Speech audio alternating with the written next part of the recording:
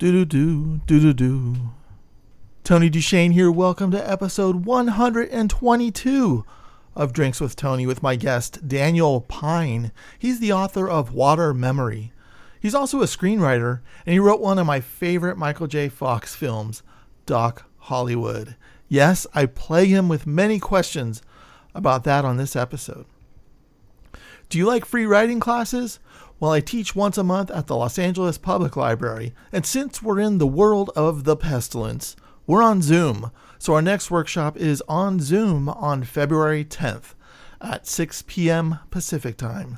Email duchesne@gmail.com, and I'll send you the Zoom link if you'd like to join us.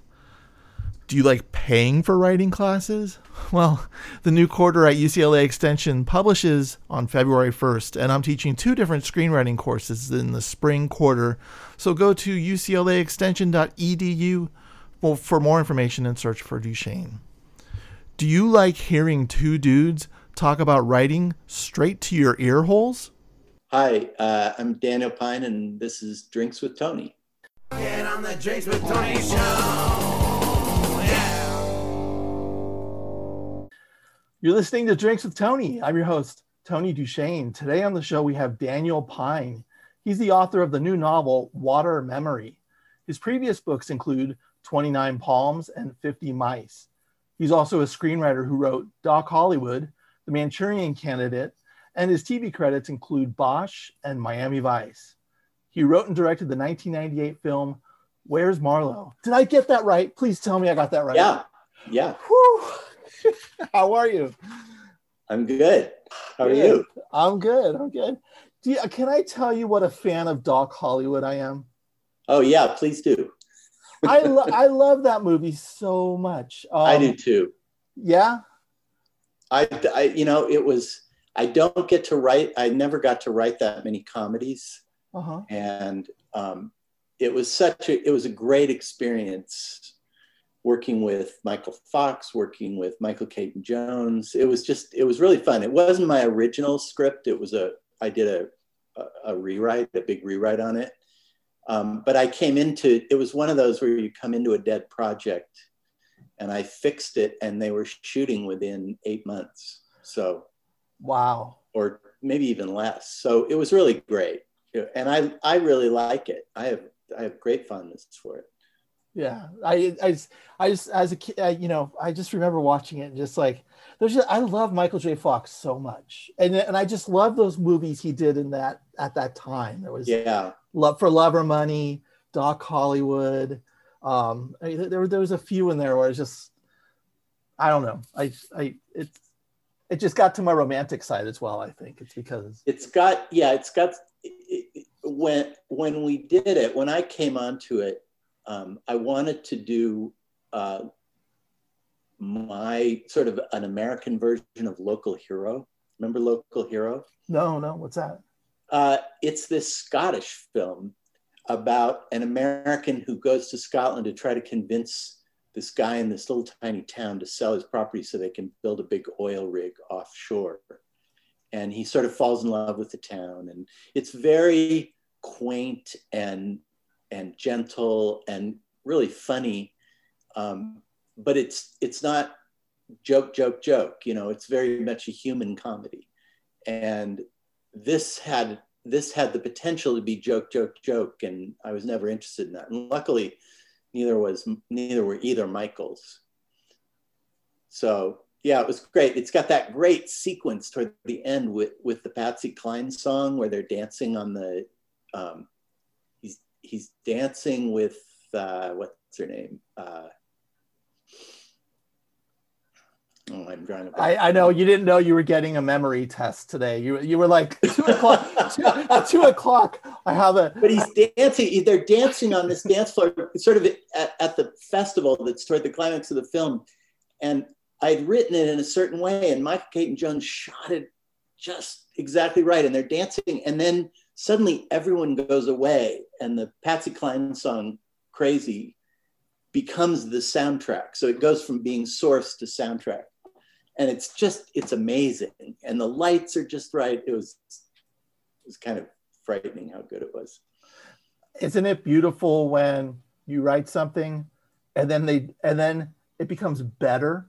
When you Yeah, see the final cut. it's what I love about movies is I write my movie on the page, but then when you add the actor and the director and the cinematographer and everything else, it's like magic happens, and with luck it becomes better than anything you imagine. Yeah, I love those moments. I've had them way less than you, I'm sure. But, and then it's yeah, getting on my writing for Miami Vice. What was that like? Like getting that job. By the look on your face, I could see it was the greatest thing to ever happen to you. Well, it was a long time ago. Yeah, I know. It was the second TV show that I did. It was the first. And it was crazy. It was fun, but kind of a blur,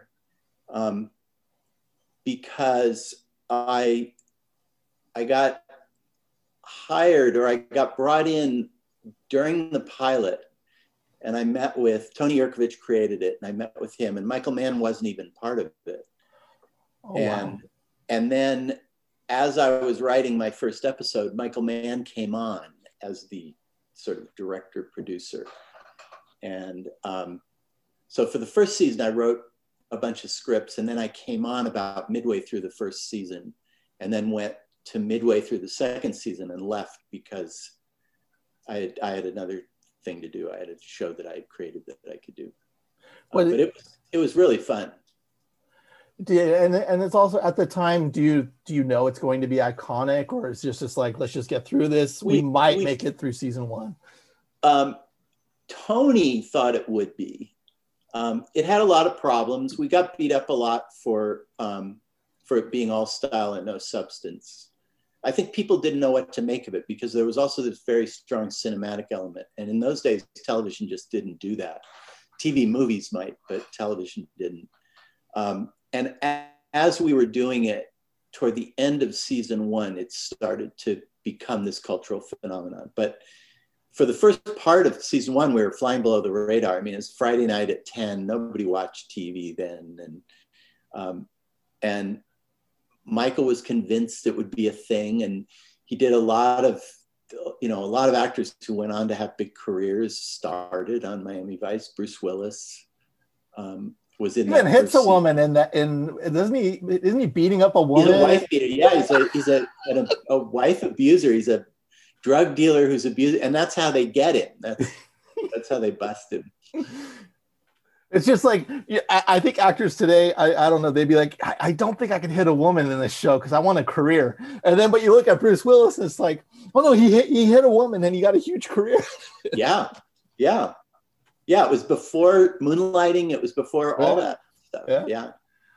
And then and then they were trying to peg him as the kind of like, oh, I'm a cute romantic guy for a while, Right.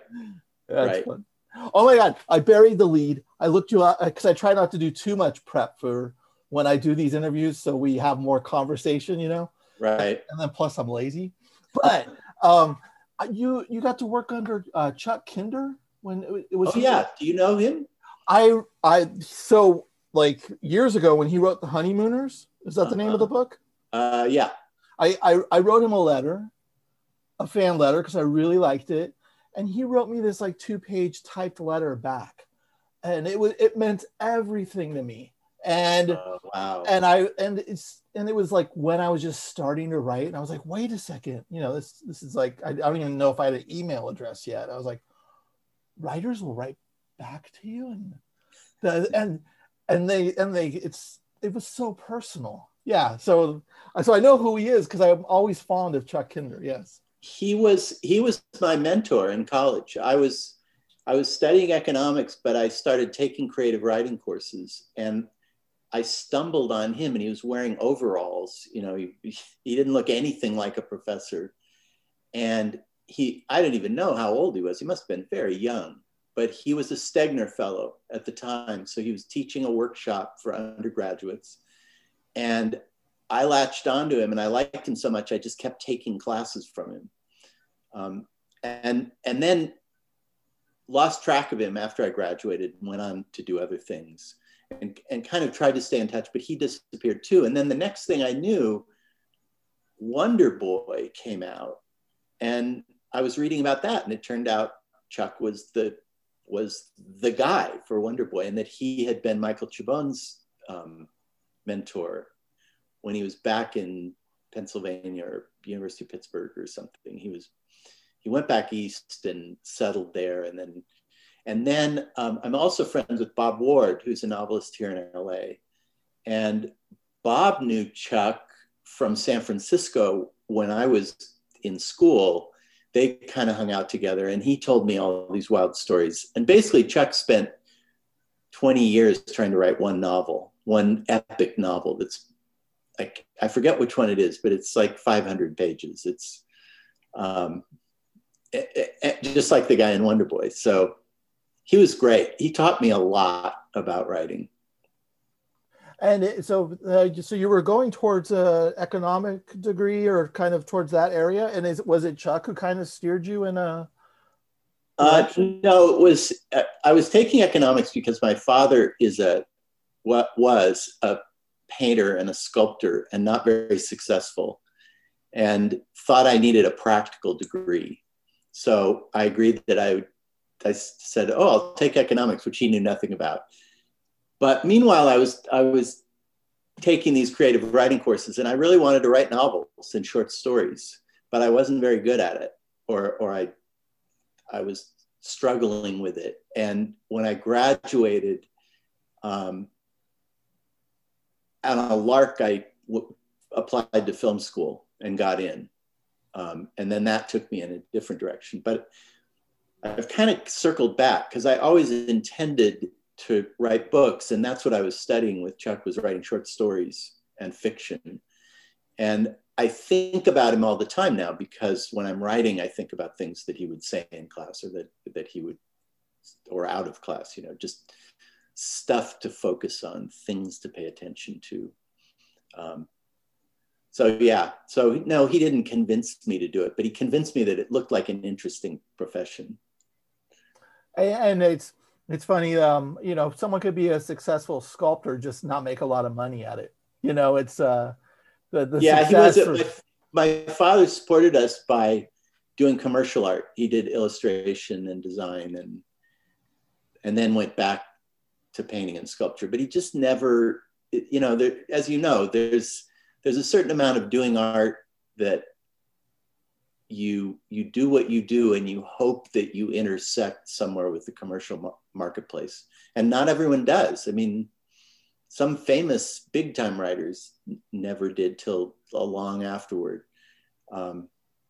So, he just never quite got his due, but he was really talented. He was very skilled, really great artist, intimidatingly good, realistic artist. So, yeah. What was was your success quick when you did film school, and then were you kind of out the gate after that? No, I did film school. I kind of kicked around. Took me 4 years to finish film school, and I didn't even get my degree because I'd stop out. I'd have to work a little bit to support myself. So I did a little bit of journalism. I did copywriting, advertising, copywriting, freelance. And then it took about 2 years out of film school for me to get my first foot in the door. And I was writing and still writing short stories, but writing scripts, writing pilots, writing spec episodes of Magnum PI and Heart to Heart, trying to find your way.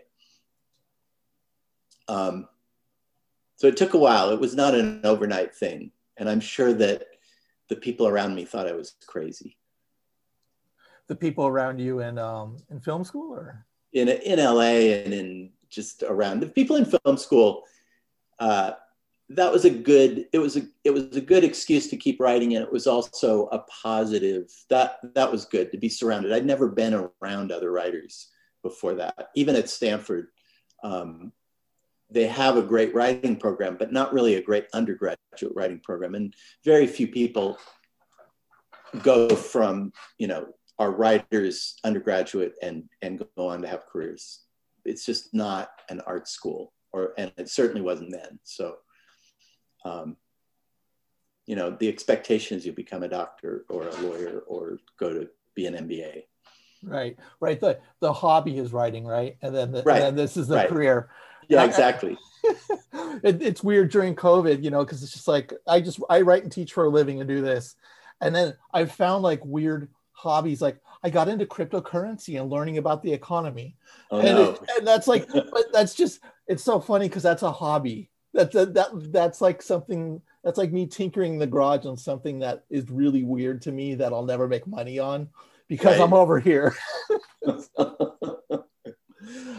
It's how we cope, right? How we cope in pandemic. It is. I mean, at some point I hear it all the time. I don't know if you hear it from other people you talk to, but basically you have to want to do it for free, writing or art.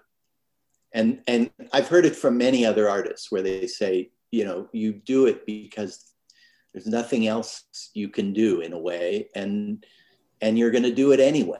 So you might as well figure out how to make a living at it. That's the key. It's like you don't have a choice. If you don't have a choice, then you need to do your writing or whatever creative pursuit. It's almost, if I'm not doing it, I'm a bad person.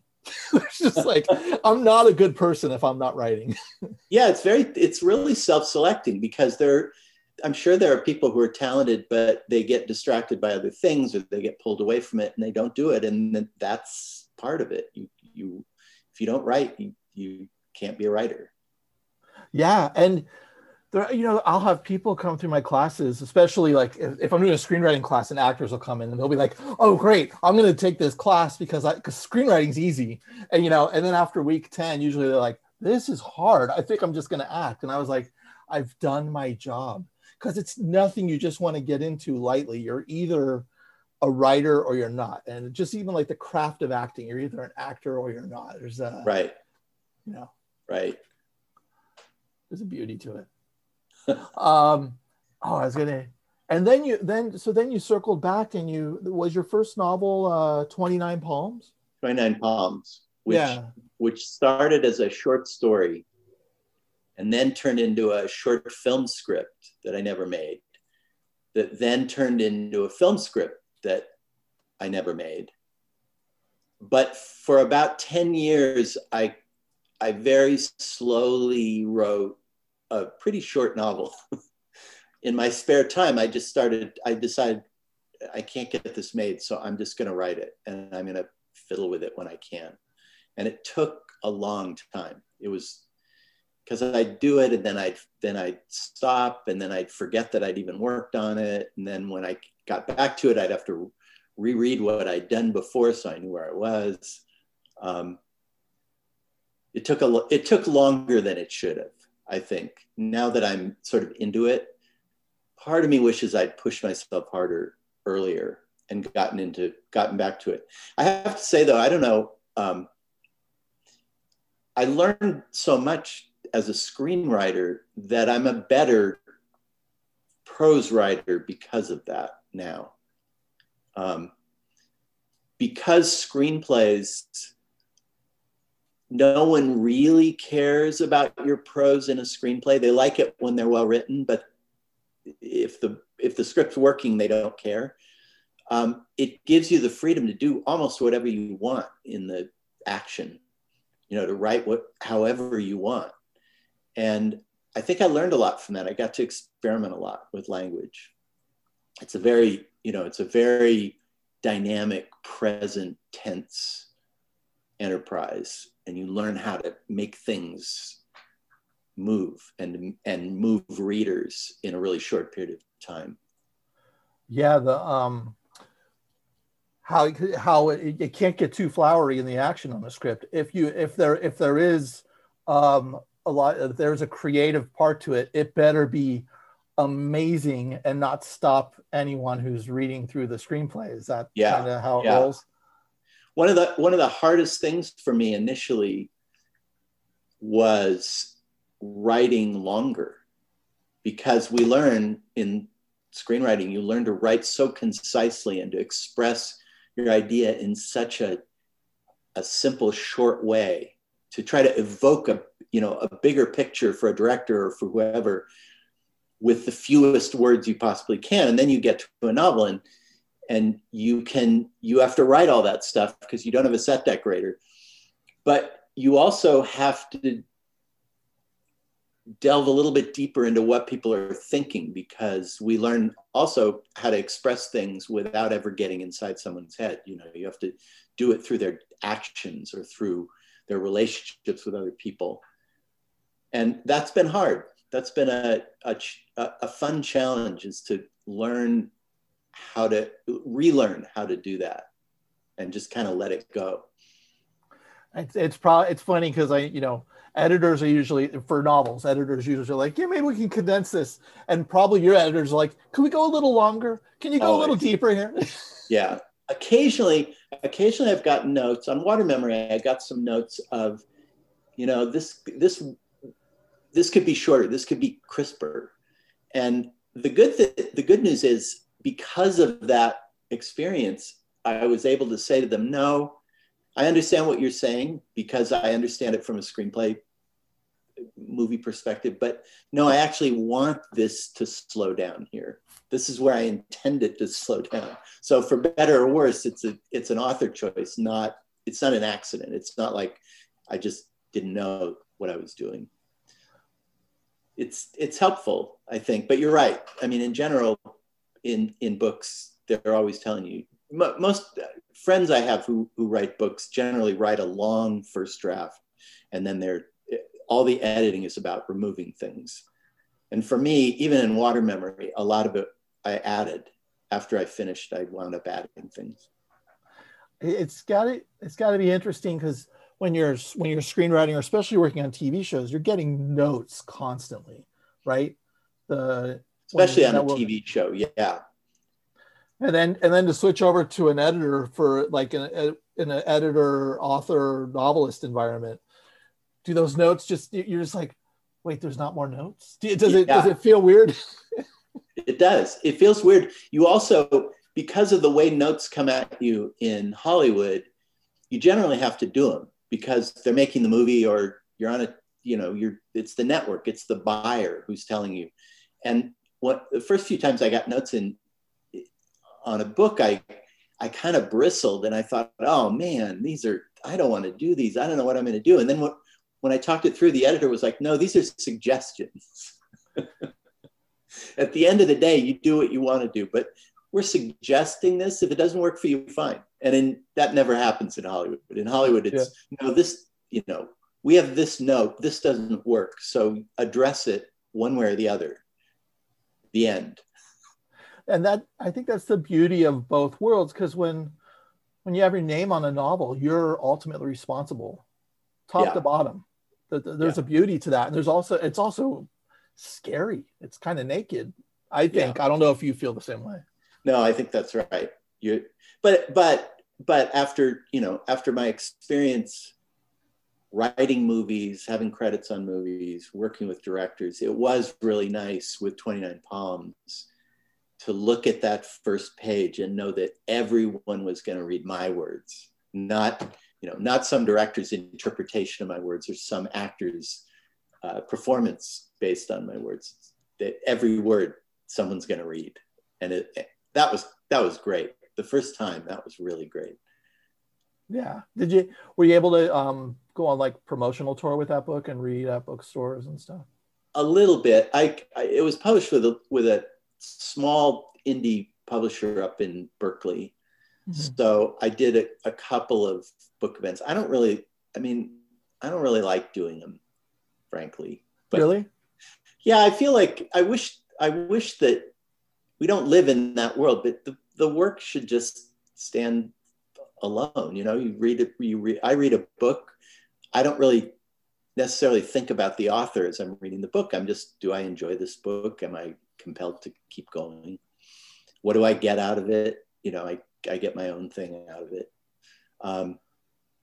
But yeah, I had a couple, Book Soup and Skyline, and it was all right.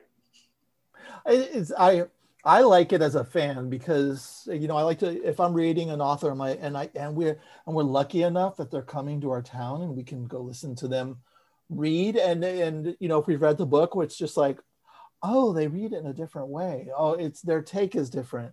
And then I just like shaking their hand. They shouldn't even have readers read. It's just have an author show up, pre-COVID and then after we get the vaccine, and just be able to shake the hand and say thank you in person. I think that maybe that's how it should go.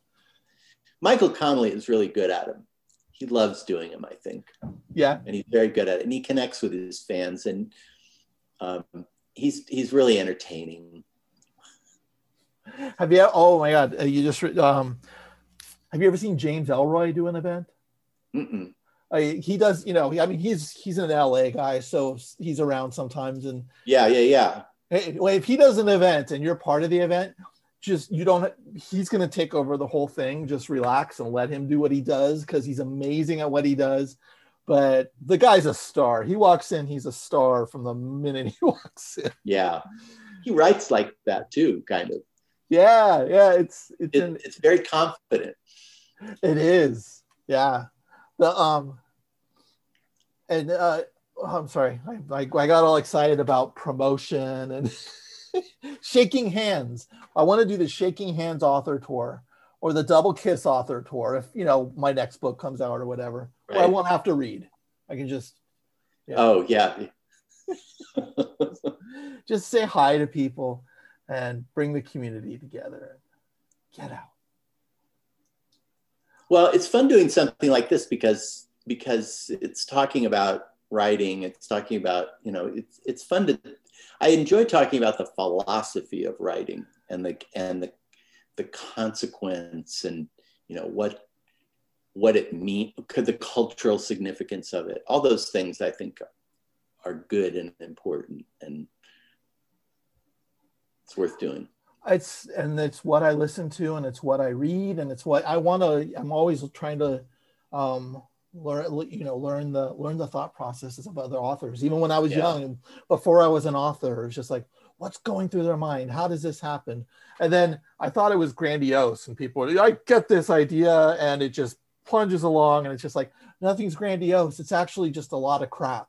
And then we just flash it. And it is just such a revelation. It's just like, oh, everyone feels like they're not doing a good job. And then it just kind of comes out. Yeah, it's pushing through that feeling, right? That feeling that, oh, this is terrible. I should just stop. There's something, I'll go watch TV, or there's something else that I could spend my time doing. I'll go do Bitcoin. Right. my new addiction, which is just terrible. I'm spending way too much time trying to understand something that doesn't mean anything to me and my, What a concept, though, virtual currency. Well, that's what's so intriguing about it, and it's kind of it's a little bit of a deviant hacker vibe, and so for me, there's a story to that, and I think that's why I kind of went, that's an interesting story. I want to see what that weird story is that I have absolutely no skin in the game on. I don't care anything about it if it lives or if it dies, but it's a fun story instead of being on the writer or teaching side of things where I care too much, Right. No, I'm kind of fascinated by it and how it sustains itself. I mean, the little bit that I remember about economics, it makes sense. It's just, it's like the next level of economic theory because it's a thing that really has no value at all. It doesn't even represent an underlying value. And yet, if everyone agrees, it works. And it blows my mind because then this thought came to me. I have a piece of paper that says 100 on it and a piece of paper that says 1 on it. And we all agree that the 100 will get me a nice meal in a restaurant and the 1 will get me a pack of gum. Right. And then that kind of blows my mind even further down the rabbit hole. Yeah. No, economics is a religion. I was always trying to get it turned into religious studies so that I could do it as I could use it, or a foreign language. I tried to have it declared a foreign language. Yeah, it's a religion. And And I have to tell you, everything, not everything, but a lot of what I learned in college is no longer true, no longer believed to be true. So all those theories, all those things that they thought they knew have been debunked. And is that because of because we're dealing with less cash these days? No, it has to do with classical economics never really dealt with irrationality of the consumer. So classical economics assumes the rational consumer with perfect information.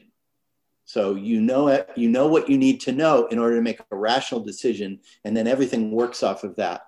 But a bunch of people have won Nobel Prizes in the last 20 years studying irrationality and irrational behavior and basically uncertainty. You know, the fact that you may think that people do things that are against their best interests, all those theories have come into the fore. And now and it was difficult because economics was trying to get to be math-based. So they were building all these statistical models, but without factoring in irrationality, all their models were way off because people don't behave that way.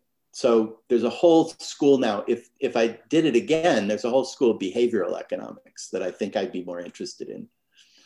And it's almost like there's an emotional aspect to it a lot more than just yeah. It's and it's interesting because we have the what do you call it? You know, the word of mouth, the advertising, the what we think we need, the what we think we want. And then, yeah, it's in probably the original theories. It's like, no, of course they want food, clothes, shelter. We'll do it this way. Is that close to it? Or yeah, and then they would expand that out. But you know that you need all these things, and they create these huge statistical models in these predictive grids but they were all still based on the idea that everyone was rational and made rational decisions that benefit themselves, and we just don't. And it's kind of cool. It's interesting. I like how you said religion, because there is an amount of faith, I guess, in economy. Is that a good way to put it? Is that why you were thinking religion, or religious studies? Well, at the time I was doing creative writing, I was doing economics, I was taking a lot of other wild courses, but I also did a little bit of religious studies and studied some of the European, the old Christian thinkers, but also Buddhism and Taoism and all that stuff. And it occurred to me as I was, trying to study everything together, they all sort of melded into this stew of, oh, it's all religion. It's all just about belief. Like Bitcoin, if you believe it, it'll work for you. But the minute people stop believing it, watch out. Yeah. Yeah, and it's interesting how it kind of all comes back to, well, in my head, correct me if I'm wrong, it comes back to story. And so even and like when we're thinking about cryptocurrency, people are like believing in the future of it. So if we're coming up with a script and someone buys a script, they're actually believing in the future this script can bring in these actors and this director, which can bring in money to keep the rent paid. But it's all kind of an act of faith in a weird way. Yeah, maybe everything is. Writing a script is an act of faith. Writing a book is an act of faith. You're hoping that when you're done, someone will read it. Not only an act of faith, absolute delusion. Yeah. There's almost a point where, I gotta do this for me. I have to feel grandiose about what I'm doing. I'm accepting the Man Booker Prize. I'm accepting the Golden Globe, as I'm writing. And then once it gets out there, I know that I might get a couple tepid reviews. But, there's that, if you're not in the game, then that chance isn't there. But if you're in the game, there's a chance. Right. Yeah, I think everyone does that. You play the what if, you create stories inside of stories. And yeah. What if people do realize we're geniuses? Yeah. Where are you teaching? Where do you teach? I teach at UCLA Extension. Oh, I was teaching at UCLA in the grad school for a long time. Oh, yeah? In the film school, yeah, till 2 years ago. Oh, very cool. Just one quarter. So you knew a couple of my ex-students were teaching there. Yeah. But yeah, that's fun. That's a good program, that professional program, that extension program. It's fantastic. I just realized I've been there 6 years. Wow. And it kind of flew by. And the beauty of just teaching is just I just didn't realize how much it feeds my soul.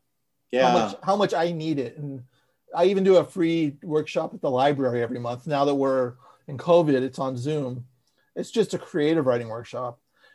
And everyone's just like, thank you so much for volunteering. I'm like, you have no idea. This is more for me than anyone else. This feeds me. Yeah. Well, yeah, because you're exposed to all these fresh ideas and these sort of untainted, uncynical, new writers approaching things in ways you'd never thought of. And I always felt every year I got a gut check on how much I didn't know. Because you get questions and you go, wait a minute, I don't know the answer to that. Or oh, I don't know how to solve that. When you're trying to help someone with a structural problem. It's very humbling, but I miss it. And that's the beautiful part of it is I think there are teachers out there who want to be right. I've even kind of been around some of those teachers where they don't want to show their hand that, oh no, I'm wrong a lot of the time. How are you doing this? You're doing it way better than me. Yeah. There's that exchange with the student where it's a beautiful exchange. Yeah. I like it. And you also you directed Where's Marlowe? Was that I did direct. I didn't really set out to be a director. I didn't feel like I had the personality for it. So I delayed for a long time. But my friend John Mankiewicz and I came up with this wild TV pilot idea that was way before The Office was a series about a private detective show, like what would be a private detective show, deconstructed because the private eye is really kind of down and out and not very successful. And the show what we're seeing is actually the raw footage of a documentary that two kids from NYU are shooting for their first project out after they got out of school. And they're making this movie about being a private detective in Los Angeles about this guy. So we wrote it intending to shoot every scene as a master, like a real documentary. So you'd set it up and you realize. So we, by chance, we sold it to ABC. And when they asked who could direct it, we couldn't think of anybody. And I said, I think I can. I think I know what to do here. And they let me do it. So we shot it and I learned a lot and it was wacky. Miguel Ferrer was the detective and Mos Def was one of the two filmmakers before he was even Mos Def. And then it almost got on the air, but then it didn't get on the air. And then ABC let go of it. And then Paramount came back to us and said, if you can think of another 30 minutes, we'll release it as a movie, as a little independent movie. So we did. So we went back 2 years later and shot new material and added to it and expanded it out. And I got to make the most experimental indie movie ever inside the studio system. At one point, I had an entire crew, a regular Paramount film crew, sitting in deck chairs watching us shoot with a Super 8 camera because the characters were shooting the movie. And their good camera went down. It was really fun. It turned out great. Nobody saw it, but it was one of the best things I ever did. And I love the juxtaposition of an indie film in a studio situation. What a fun way to get it to there, with the possibility of a pilot and then. Oh, I know. It was like the weirdest serendipity. And we sold it. We went in to pitch a different idea and bombed. And the development guy said, "What else do you have?" And we'd kind of been forbidden by the studio to pitch this idea, but we jumped on it. We said, well, we have this other idea about these two documentary filmmakers who are making a documentary about a private eye. And then halfway through, they have to be his partners. So they become part of their own documentary. And the guy said, stop, you can do it. Go. Wow. Do you remember what your first pitch was that you tormented on to try to get it just right?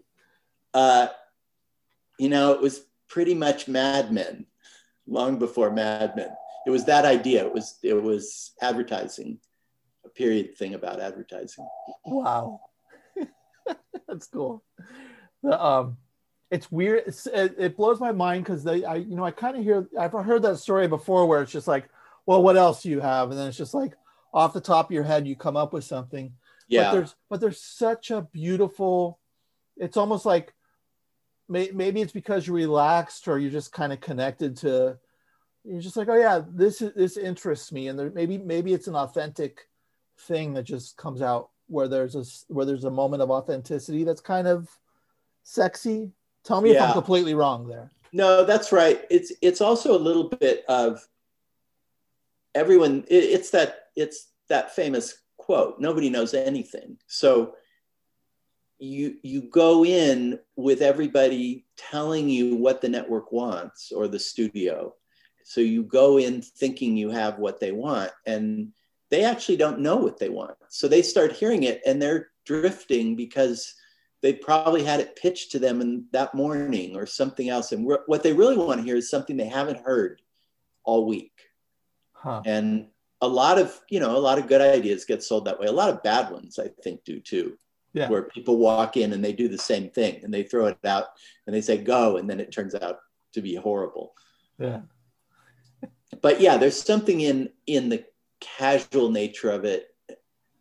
I don't know. I mean, I've given up trying to predict what can sell and what can't. I just don't know. I've never known. And it's interesting, those people on the other side of the table, I don't know how they can hear pitches all day. I don't either. I don't either. Yeah, I would be like, can we make sure there's no guns on this floor, because I might blow my brains out during lunch. Yeah, imagine you're hearing and you're doing it all day, every day. Really, that's your job. And there's those eager eyes. I hate the eager eyes where people are just like, oh my God, you can give this to me. I can't wait to take this from you. So if you see that all day long, it's got to mess with your head a little bit. Where everyone wants something from you so bad because their lives can be changed if you say yes. Yeah. That's got to be it's got to screw with the mind. That much want, that much, and then to walk around town expecting other people to think that, and then it's just like, oh wait, I got to go back to a normal person. Not everyone wants a piece of me when I'm in the fruit section of a grocery store. Oh, what a business. It's weird. It's all so weird. Yeah. It continues to baffle me. And I've only been near it a little bit, not so much, but yeah, I hope you tell your students that too, because it is not, it's weird. And when they have weird experiences, that's normal. It's not for the faint of heart, for sure. Well, one of my lectures is about writing your truth, no matter what, even if you're writing for something that's big. If you're on a Adam Sandler project, write something that's from your core truth, so you don't feel like you're totally selling your soul, even if keep it in their parameters. Just if we can always find a way to find our own truth, even if it's something that is not our jam. And, yeah, that's funny. That was something I learned on Doc Hollywood, actually, from Michael Fox. Was when I was hired to rewrite it for him. It was the first time I'd ever been. They brought me on. He had committed to. He'd done something. Had he done The Hard Way then? Maybe done The Hard Way. Anyway, I got brought in to do the rewrite for him. So I talked to him and I said, what do you want? And he said, don't write it for me. Give me a character to play. Don't try to write to my voice. Don't do anything like that. And then we talked a little bit about comedy, and his attitude towards comedy was, it just has to be consistent.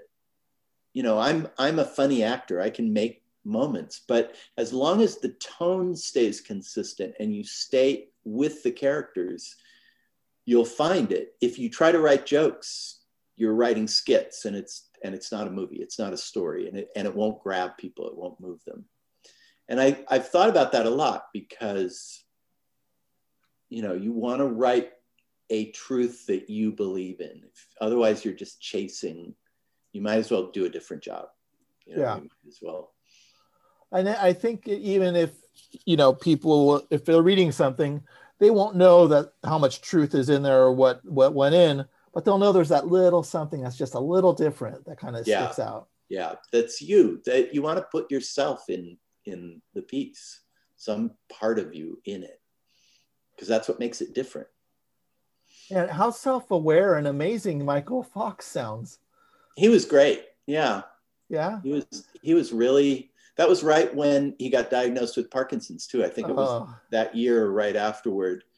But he was, for someone who had such a big, long career at such a young age, he was remarkably level and easy to work with. Which is rare. I wonder... you wonder if that's genetics or who he's hanging out with, if he has good friends, where his solid values come from, because those values have to come. Oh, is he Canadian? Oh, that's all you had to say. It's true. What is it about Canada? Is it so cold up there that they have to think about how they present themselves and their truth? There's a humility. There's a modesty and a humility. So a Canadian actor is like a really colorful, normal person here. They're not like an American actor. They're a little more entertaining. And maybe it's the French influence too. Maybe they're just like, don't put me in so much. Just maybe I picture, and whenever I think of French, I think of someone smoking a cigarette. Let us just make it the veneer, and we will let the viewer decide what the character does. They were the loyalists. We were the rebels. Yeah. We were tearing it all down, and they were trying to hold the traditions. Yeah. I love Canadians. Yeah. There's a record label called Secretly Canadian, which just cracks me up. I don't know. I don't even remember who's on the record label. I just know the record label's out there, and I just love that name so much. It's why we have the Michael J. Foxes in the world. Yeah, it's true. Well, thank you so much for coming on the show. I really appreciate it. Oh, you're welcome. Thanks for having me. It was great. Daniel Pyne on Drinks with Tony. Check out his new book, Water Memory. Hey, thanks for listening. Stay tuned next week when my guest is Todd Goldberg. We'll discuss his latest novel, The Low Desert. Keep on reading, keep on writing. I'll see you next Wednesday.